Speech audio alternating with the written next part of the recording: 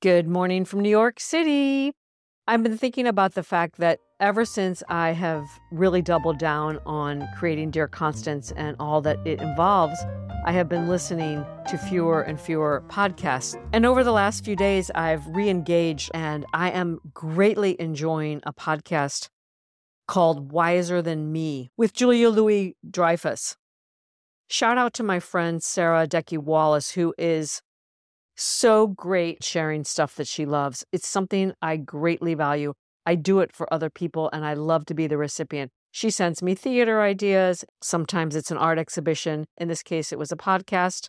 She's been really generous because she heard my call for reciprocity on that. So thank you, Sarah.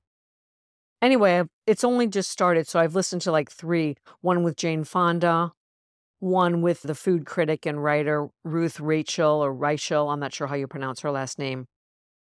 And the one I loved the most with Isabel Allende, the great writer.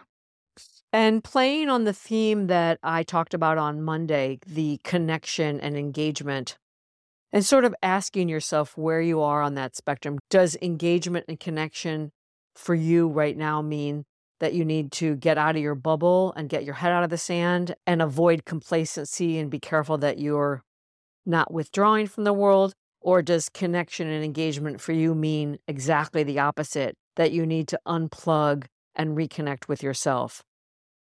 And what I'm really getting out of these interviews, it's so interesting to hear the conversations, apart from the fact that Julia is extremely candid and direct and unbelievably real. One of the themes that's coming up in these interviews is that as you age, so many things that felt important before fall away. That can go to anything from what other people think or what you think other people think, to how you dress, and to what friendships and relationships you continue to nurture. All of these women are saying that they really pared down their relationships and doubled down on the most important ones. That is one of the things that's really standing out for me because I do engage with a lot of different people and it's something that I really love. And while many of my most important relationships are not in my immediate physical orb, they're people that live abroad or in other states, I enjoy and make a huge effort to stay connected through WhatsApp messages. And now even through the podcast, it's been really fun to receive messages from random people that I haven't been connected to, haven't spoken with in a long time. Just Friday, I got a message from one of my ex-Gucci colleagues that was so thoughtful and beautiful, saying that he had listened to several episodes and enjoyed it, and he got a lot out of it, and was encouraging me by saying that he really could see that I had found my voice. So I'm enjoying the connection and their engagement with people near and far. And that particular piece of these interviews really stood out for me because I am listening to garner wisdom and to hear these women who are, anywhere from 15 to 25 years ahead of me in the aging process. Another thing that they're saying is good health doesn't just happen to you. You have to plan for your healthy lifestyle. I'm listening. These are recurring themes throughout the interviews. The one of paring down your relationships, a shift in what you value in terms of work, and deriving validation in different ways in your work. To this piece about being physically healthy and making that a priority and what that looks like.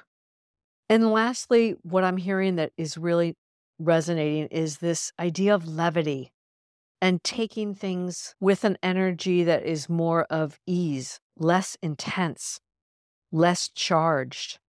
In fact, I had a conversation with one of my dearest friends who, for the purpose of discretion, will remain unnamed here. She has a very high intensity job and she was saying that she's having a blast. It's nearly killing her physically, but she was telling me how she can see that she is having a lot of fun because she's taking things a little bit less seriously. She's taking the job and her productivity seriously, her performance anxiety and her fears are so much less charged. And back to the theme on Monday of maybe I will go back to work. She's one of the people that's saying, Constance, go for it. It can be really fun and it doesn't have to be as charged and you don't have to make as much money. Go for it because there's a lot of great stuff happening out there, and not having to climb the ladder in terms of job title and remuneration package and all that is actually a relief. And with that shift of focus away from those elements, she's telling me you could really find something that is intellectually stimulating and fun for you.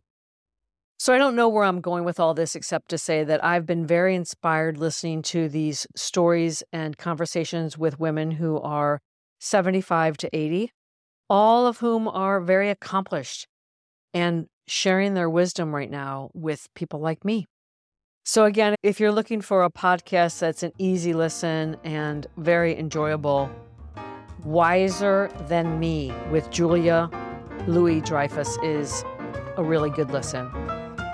That's all I've got for you today. Until next time, from my heart to yours.